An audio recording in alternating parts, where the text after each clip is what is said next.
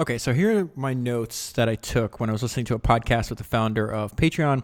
And I found this one particularly interesting because there's a lot of actual numbers, which I always particularly enjoy when companies share that. So first of all, Jack starts off with, basic definition of what Patreon is first for those of you that don't already know. But Patreon is a membership platform that makes it easy for creators to get paid. Subscriptions are a tried and true business model that has been around for a long time. Just a note on that, I actually just recorded a founders podcast on Benjamin Franklin and this idea that subscription-based businesses, is tried and true, what Jack is saying, particularly resonates with me right now because I discovered by reading Ben Franklin's autobiography that Ben Franklin was responsible for America's first subscription library. So a group of people got together, about 40 to 50 tradesmen or merchants at the time, and they would pay 40 shillings to get started and then 10 shillings a year to have access to all the books in the library. And that, of course, has grown out into what is now our national library system. It's rather fascinating. So on this podcast, Jack spends a lot of time talking about why is there a need for things like Patreon exists. So he says people used to pay for things they used. This backward world, a world based on advertising and paying with your attention, has only existed for 15 years. And he has this great metaphor here. He's like, what is infuriating to me is this weird love triangle we have set up on the internet.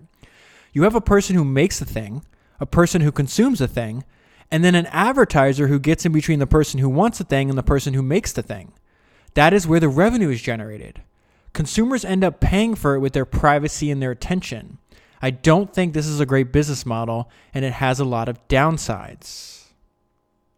So after he describes what he sees as the problem with the current advertising-based business model on the internet, he's asked, so he's like, but the world you're trying to craft is a world where people are paying creators directly. Is this actually working? And this is what some of the numbers Jack has to support his thesis. It's he says, yes, it's working really well. This year we'll send over $500 million to creators. And interesting enough, out of that $500 million, Patreon's revenue is 5% of the payments. So in a year where they'll pay out $500 million, they'd receive $25 million in revenue. He also makes something else I learned. I knew about Patreon, obviously, but I didn't know all the wide range of different types of people that are using it. So he says it's not just individuals using Patreon. There are companies like Kinda Funny and Phil DeFranco that have entire teams working together that use Patreon. He makes the point that the platforms like Facebook and Google, he says these platforms like Facebook, their customer is the advertiser. They build products for advertisers. The problem of not getting paid enough for your content is a problem for creators, not advertisers. So it's not a priority.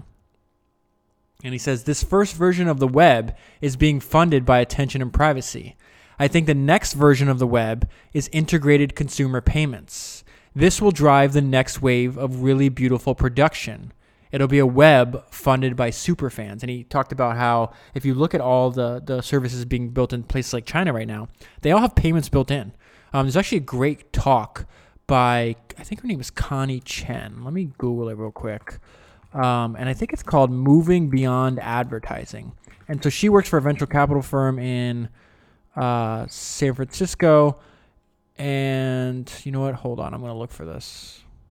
Okay, I'm back. I found it. I didn't want you to just sit here and listen to me Google. But she has a bunch of different essays I'm going to link to in the email that I think is interesting.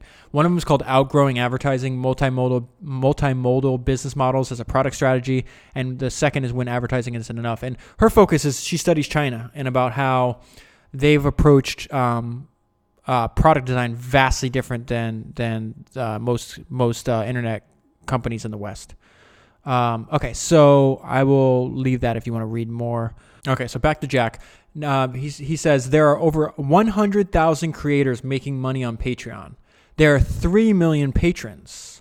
The average monthly payment is $11 to $12 a month, and then half of the payments come from people who are subscribing to more than one creator. And then he's asked, well, how did you get involved in this? Why did you want to, the host of the podcast says it's the world's largest tip jar, which Jack obviously disagrees with. But why did you start Patreon?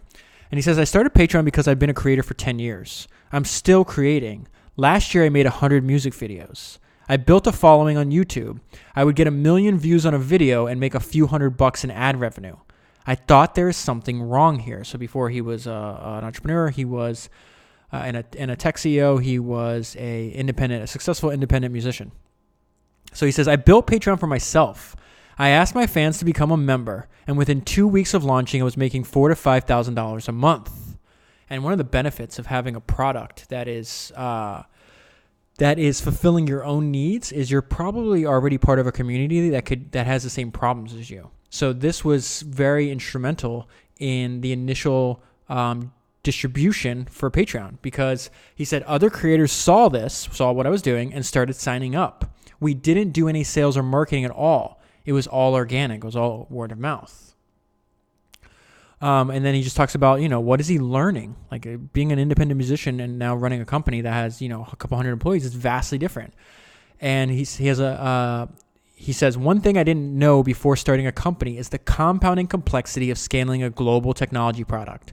The number of systems that need to be maintained and need to scale, human, technical, operations, etc., is unfathomable. He's actually running into some trouble with that now, and he talked about that even though they're generating a lot of revenue, that they're going to probably have to raise money again. And he says that, he even said, I don't know if it was a misquote or not, but it was certainly not a good quote for them. That said that, this generous business model of ours is unsustainable.